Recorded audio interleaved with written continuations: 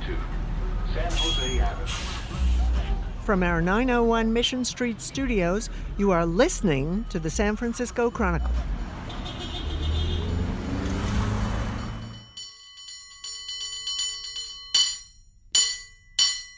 Welcome back to Total SF, Heather Knight. Hello, it's good to be here, again in my house.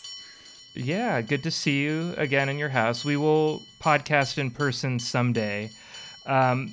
But super excited for this episode because we are welcoming Norton I, Emperor of the United States, protector of Mexico, maker of proclamations, ahead of his time. Welcome to Total SF, Emperor Norton. Thank you very much. It is my pleasure to be here. Yeah, well, first question for you, Emperor. We are journalists for the San Francisco Chronicle. Are you a reader? Yes, I read the Chronicle. I read all the newspapers. It's my duty as emperor. And there are many newspapers. There are 5 newspapers in the city, maybe even 6 when I was originally roaming the streets. But now there's only 2, and only 1 daily, and that's your Chronicle. The best of the best. Well, thinking back to when you did walk the streets as the emperor, your origin story began with a fateful visit to another San Francisco newspaper when you approached the editor-in-chief and told him something quite remarkable. So can you walk us through that story? Yes, I remember the day well. It was September 17, 1859. I walked in the offices of the San Francisco Daily Evening Bulletin newspaper and handed their editor, George Fitch, a proclamation declaring myself Emperor of the United States. And everybody went with it, right? Well, immediately San Francisco embraced you. And treated me as if I were their emperor, which is good because I was. Peter, what do you think would happen if somebody walked into the Chronicle office at 901 Mission Street, marched into our new editor-in-chief's office, Emilio Garcia Ruiz, and announced that he was the Emperor of San Francisco? Well, first of all, I don't think they would get past our security, our many layers of security at 901 Mission where you can't do that kind of thing. But if they did, I would hope that this person would be greeted with humor and positivity, and I would just hope that the San Francisco of 2020 has a little bit of the San Francisco of the 1800s that embraced this individual and made the legend of Emperor Norton a fun thing for the city that we're still talking about today. That's what I'd hope, Heather. What do you think? I think you're right. I mean, we did embrace the fog being Carl, so yes. You never know. Well, Emperor Norton, we're going to talk to a gentleman named Joseph Amster first. He runs Emperor Norton's fantastic San Francisco time machine. That's EmperorNortonTour.com. I'm guessing you two must run into each other sometimes. Well, we're not in the same place at the same time generally, but I've heard wonderful, wonderful things about him. And you look basically like identical twins. It's amazing. Some say, but although some say I'm Aaron Peskin's identical twin. You do look like Aaron Peskin, but he is not on the podcast today. This is going to be a really weird episode. Listeners, you just have to go with it. Go with it. I'm Peter Hartlaub here with Heather Knight and Emperor Norton. Joseph Amster coming up. This is Total SF. Thank you very much.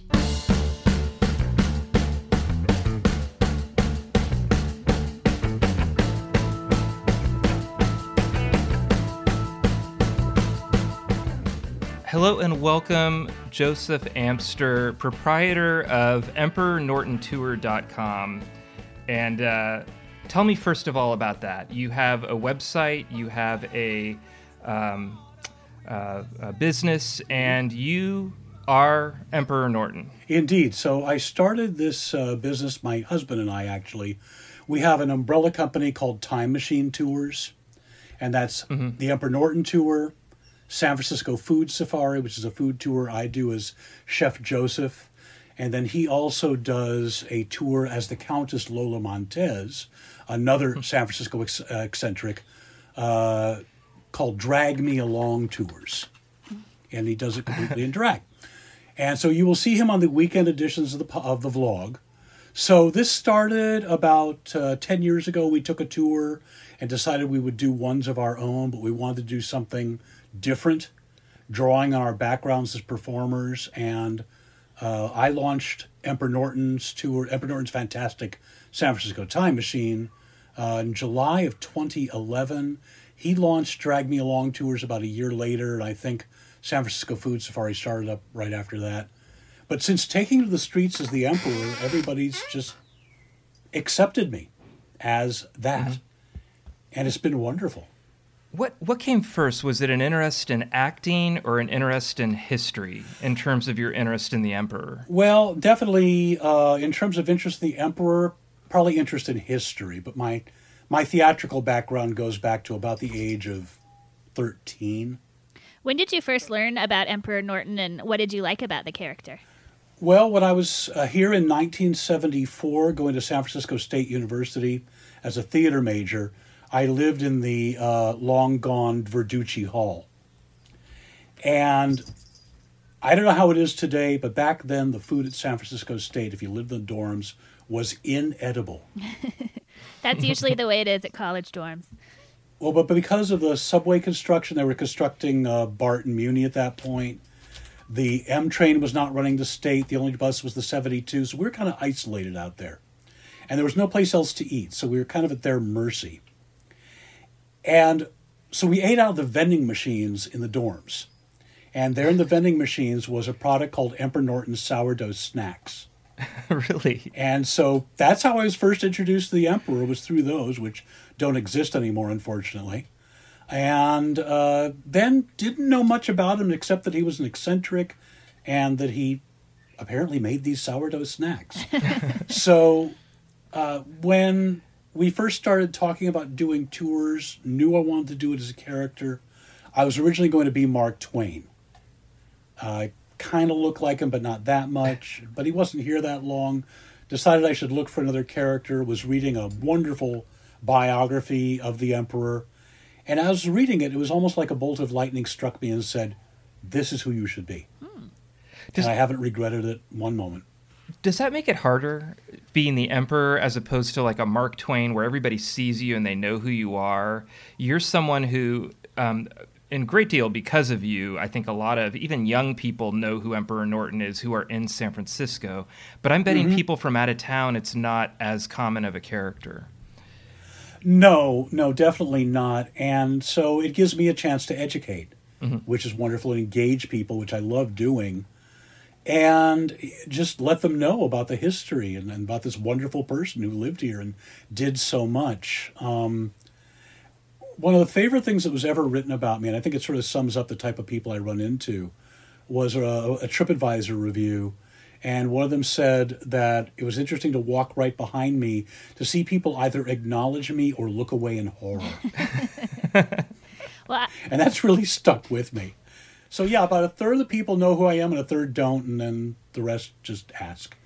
I got to walk with Joseph the other day in his full regalia, and so many people knew who he was. He was like superstar, famous downtown, with people leaning out their windows and commenting.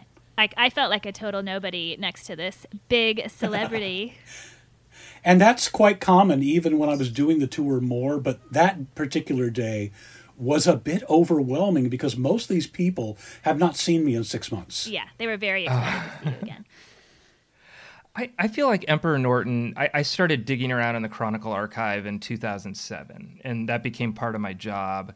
I don't remember if in 2007, if you had asked me who Emperor Norton was, if I could have given even a full description. But I meet young people now, you know, I go to the Guac Off, and when I say young people, I'm 50, but you know, I meet people in their 20s and 30s who have adopted San Francisco, and they know about Emperor Norton. What have you noticed? I mean, being this character for 10 years, what have you noticed about kind of the pathway of Emperor Norton and sort of a reemergence in the city? Well, we looked at this actually by looking at Google Analytics on searches for Emperor Norton, and it tends to ebb and flow as it has over the decades. So if you look, of course, you can't look at Google searches going back to the 1950s, but because of the Chronicle's Emperor Norton treasure hunt, there was a lot of interest suddenly. And then it sort of went away for a while until 1980, when there was a lot of activity around the centennial of Emperor Norton's death. And Mayor Feinstein issued a proclamation. There were all sorts of ceremonies. So then we had more interest, and then it kind of went down for a while. And then right around the time that I started doing the tour and other people started picking up doing things about the Emperor, we've seen it just rise and rise and rise ever since. And that's great. Yeah. Do you think social media is a part of that? I mean, Emperor Norton's such this old school character and old school concept, but I see Emperor Norton mentioned on social media. And what kind of role do you think that might have played? Oh, I think it's played a tremendous role, not just for me personally, because I really leverage my social media, but just in general, especially for disseminating the information about the Emperor. There's some very good researchers out there who post information. I, of course, post a lot of pictures, a lot of history myself, and then that all goes viral and more people learn about it. But also here in San Francisco, don't forget, we have a number of businesses that were named after the Emperor. So that, I think, has helped as well. Somebody might wander into Emperor Norton's booze land not knowing who he is and get a whole education right in there. I want to go to Emperor Norton's booze land. Yeah, why haven't we been there, I know. Heather? That's going to be on our to-do list after the pandemic. Yeah. I dedicated it. Wow. Of course. Of course you did. So what are the hardest and easiest parts of being the Emperor?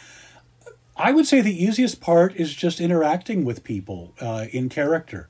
It comes naturally to me because of my acting background, and that's just, it's not only easy, it's gratifying.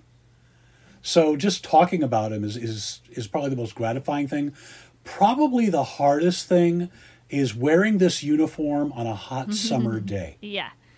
It's about 10 pounds of wool. And this is what he wore. This is the same jacket. Not the jacket, but the same style of jacket that he wore. Mm-hmm. So that's hard. And if it gets above 80 degrees, I do the tour in shirt sleeves.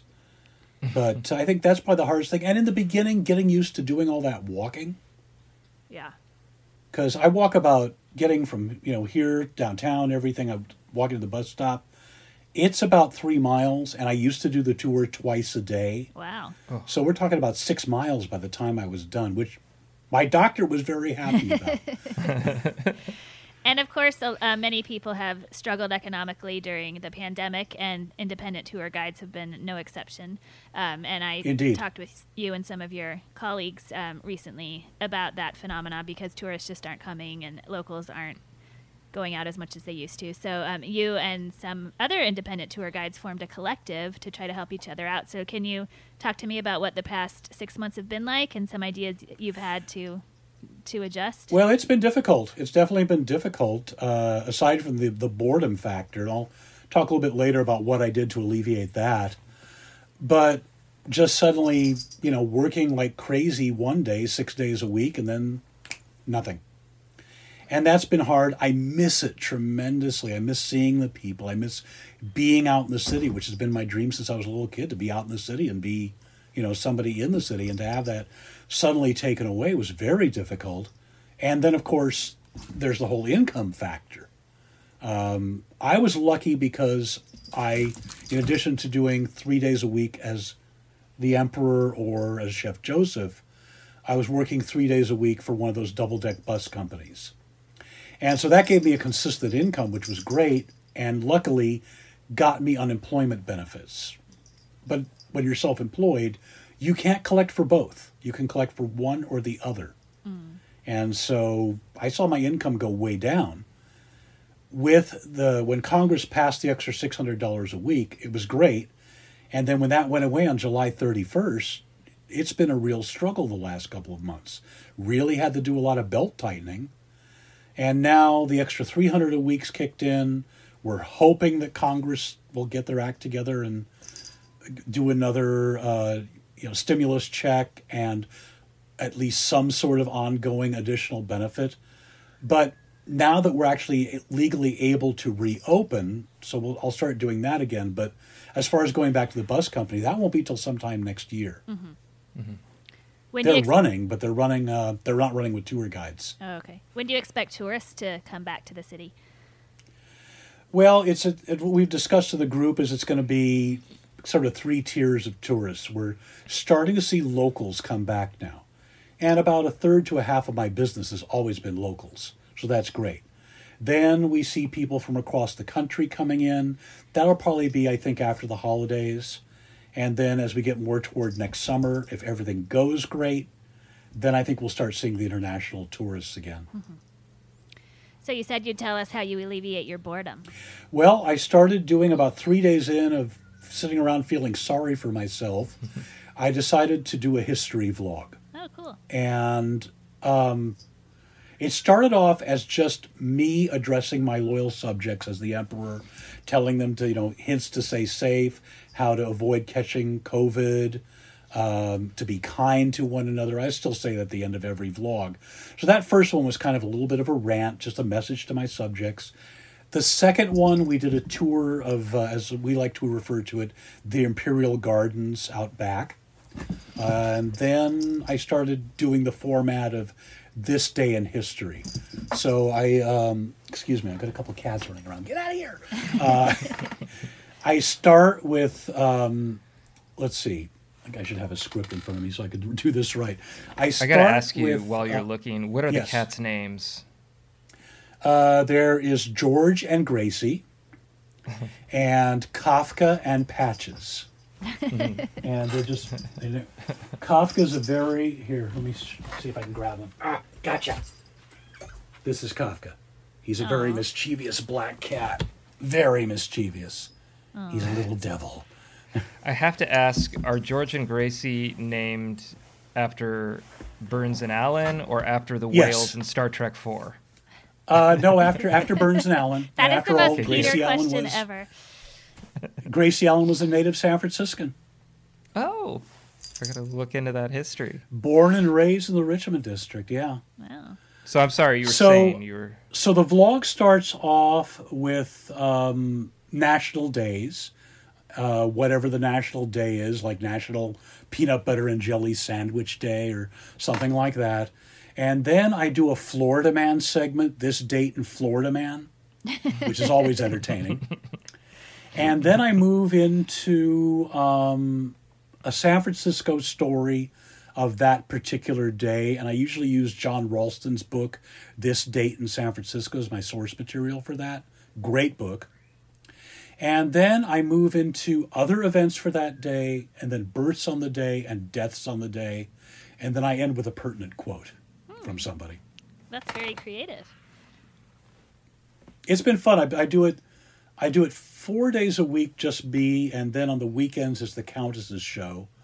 And she tells jokes and sings and does one story in depth about San Francisco. And probably pretty soon I'm going to move to a once a week format for myself. Probably on Wednesdays. It'll be what I'm doing now, but just longer and more in depth on the San Francisco story. And it'll also be a podcast then as well. Oh, cool. We're going to have competition, Peter. No. Are you thinking of the future, and do you feel like people are going to come back, people are going to want the history, that things in your world and your industry can get back to normal? I certainly hope so, and I think it will. Who's got a crystal ball to be able to tell? But I think down the line, we're going to see some sort of return to normalcy, but maybe with some restrictions, like continuing to wear masks and not going into inside spaces and limiting the numbers of groups and enforcing social distancing. I mean, I could do tours under those circumstances now, and I think those circumstances will be with us for quite a while.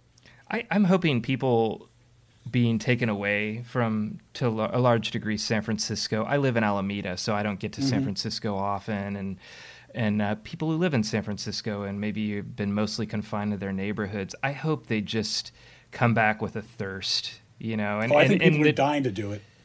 Yeah, bad and choice to of just words, but learn about their history, learn about their neighbors, be around each other. I'm just hoping that's what happens. And I know. And this city has is. so much history. I learn new things every single day, and that's one of the things I love about being a San Francisco historian is I'm always learning. Yeah. There's no end to great stories about our history. Yeah. This is true. Well, Joseph, thank you very much for joining us, and the Emperor is coming up next. We'll be right back after this short break. Emperor Norton, welcome back, and I have to ask you, do you miss being around the people of San Francisco? Oh, absolutely. You know, I adore my loyal subjects and especially encourage their adulation. So to have been deprived of that for the last 6 months has been, truly painful. So you've been alive 202 years. How are you able to remain so upbeat? Well, I just don't know any other way to be. And I always believe in the best in people and that no matter what life throws at you, you get through it. Very sage words today, especially now. What do you love most about San Francisco? Oh, that's a very, very long list. But I think at the top of the list would be its beauty and the people. The people here are wonderful. I've never met the more warm, friendly people in my life. And how could you go wrong with that? Being around wonderful people all day who love their city.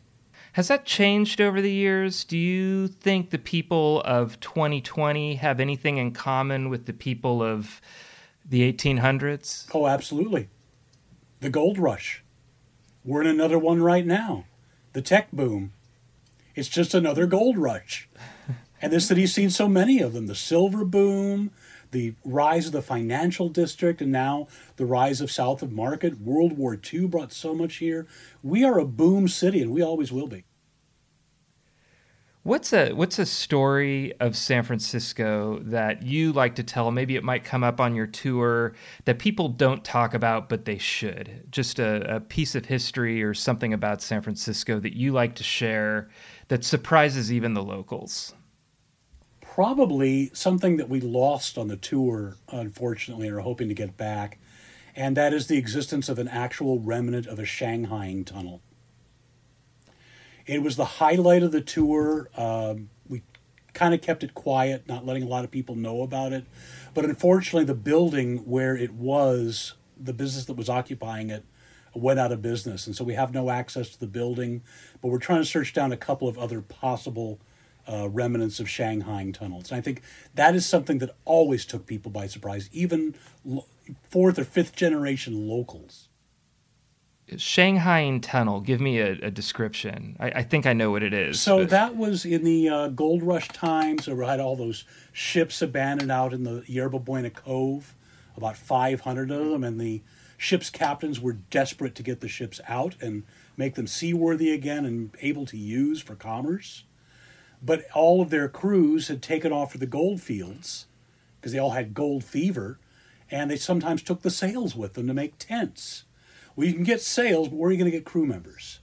So that's when a ship's captain would seek out a certain sort of criminal on the Barbary Coast known as a crimp. Crimps knew certain bartenders in certain bars in the Barbary Coast. He'd look around for somebody to make a good crew member and get the bartender to serve him a special drink laced with opium and barbiturates. They would pass out, fall through a trapdoor in the basement, and then get carried out through this network of secret tunnels down the waterfront, placed on a ship. They wake up hours later, discover they're miles out to sea, have been sold into slavery as crew for the ship, and where they headed? Shanghai, China, our main trading partner from the West Coast. That's where the term to be shanghaied comes from. And there it is. And there's some documentation of the tunnels. Not a lot. There's no maps, of course, but if you ever take a look at the book, The Barbary Plague, the author of that book talks about how the tunnels were used at the turn of the century to get people out of Chinatown who were dying of the plague, and they didn't want anybody to see it, to know that there was a plague going on. They used the tunnels to get the people down the waterfront to bury them at sea. So San Francisco, I asked you about change. What about just physically, the architecture? How much of San Francisco is still here from even before the earthquake? Emperor, when you're out on a tour, how many of the things that you're showing people are things that were there before? A surprising number, and that's one of my big areas of research, is buildings that survived the earthquake and fire and are still here. Like right around Lotta's Fountain, you've got the Mills building, you've got the Call building, the Mutual Bank building, and the DeYoung building, former home of the Chronicle. Those are all earthquake survivors. The Mills building, the financial district, you can still see burn marks on there from 1906. The Old Mint, I've identified about 20 to 30 buildings that are still here that are pre-earthquake. But our architecture's changed tremendously since I got here. We started off as a tent city. Then we had old ships that were turned into things like warehouses and houses, saloons, things like that. Then they started building actual residences, and that's kind of the rise of the Victorian style that we're so familiar with now, kind of the architectural style of San Francisco. But now we have all those modern buildings downtown as well. And of course, the Sunset District, Richmond districts didn't even exist in my time. So you got all those houses that were built in the 1940s that don't look anything like they would have in my day. You said burn marks. There are buildings with burn marks on them. Yes, you can see. Okay, if you walk out the Chronicle office and look at the Old Mint, the wall that's facing the Chronicle, you will notice that the stones on that side of the building are rougher than anywhere else on the building. And that's because of the intense fire made the granite layers pop off. Wow. There was the owner of Sam's Tavern. Sam's Grill expanded recently to Sam's Tavern. When he was doing the renovation of the building, he found a wall with burn marks all over it, and it was from the 1906 earthquake and fire, and he's left it exposed. It was covered up for decades. Heather, when the tours are back, let's do a total SF Emperor Norton tour, because I'm realizing now that I thought I knew a lot of things, but I have a lot to learn. I did an abbreviated version the other day, and I learned a lot. So, yes, it's fascinating. Well, on that note, I think it's time for our famous lightning round. And I want you, Emperor, to answer these questions as if it is the time of the gold rush. Where is your favorite place in San Francisco to get a Hangtown fry? Oh, well, that would have to be the Tadich Grill. What is your favorite San Francisco brothel? Oh, we won't talk about that. No, we're a very moral man. We do not frequent the brothels. There is a place, though, in Chinatown that... well, no, I shouldn't even talk about that. Where is your favorite place in the city to get a stiff drink? Emperor Norton's Booze Land. Where else? I don't have to pay. How many pairs of Levi's do you own? 6. How should a proper person greet you? Your Imperial Majesty or Emperor. Although if you are familiar with me and I consider you a friend, you are allowed to call me simply Emp. And should they bow, curtsy? Absolutely. That is required to bow and curtsy. Wow. What is your favorite San Francisco newspaper? There's only one right answer. The Chronicle, of course. Especially when Travels with Farley was running, because we were a recurring character in the comic strip. Nice. R.I.P. Phil Frank. Oh. Now, I'm speaking to you as if it's the gold rush times, and I would like some predictions for a random year in the future that I will just pull out of the hat now. Let's go with 2020. What do you think is going to happen? I think that we are going to get through this with more difficulty and hopefully emerge in 2021 better. Love it. Lastly, what is something you always make sure to squeeze into your busy day? A little time for myself to center. Oh. Well, it was so fun to have you on the podcast, Emperor. EmperorNortonTours.com. Oh, I'm sorry, EmperorNortonTour.com. That's Emperor Norton's fantastic San Francisco time machine. Correct. And we will see you back on the street hopefully soon. Very soon, hopefully. Thank you very much for having me with you today. Darling, it's 2 a.m. It's time for closing. The cops, they're all sideways, and I think You are listening to the San Francisco Chronicle. Thank you to Heather Knight and our guests, Joseph Amster AKA Emperor Norton. Total SF is a production of the Chronicle. Our music is The Tide Will Rise by the Sunset Shipwrecks off their album Community, and Cable Car Bell Ringing by 8-time champion Byron Cobb. Support Total SF and the newsroom that creates it by treating yourself to a digital Chronicle edition at sfchronicle.com/pod.